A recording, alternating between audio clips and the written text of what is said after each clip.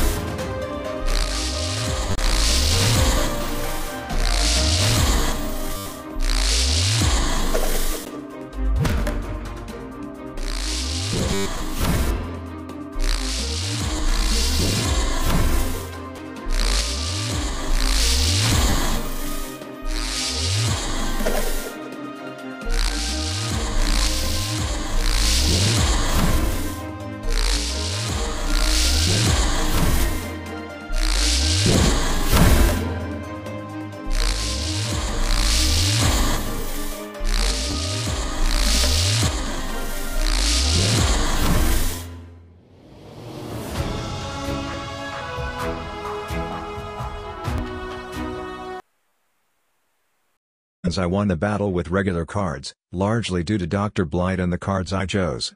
I hope you enjoyed the video. In the description I explain the combat in detail. Until next time.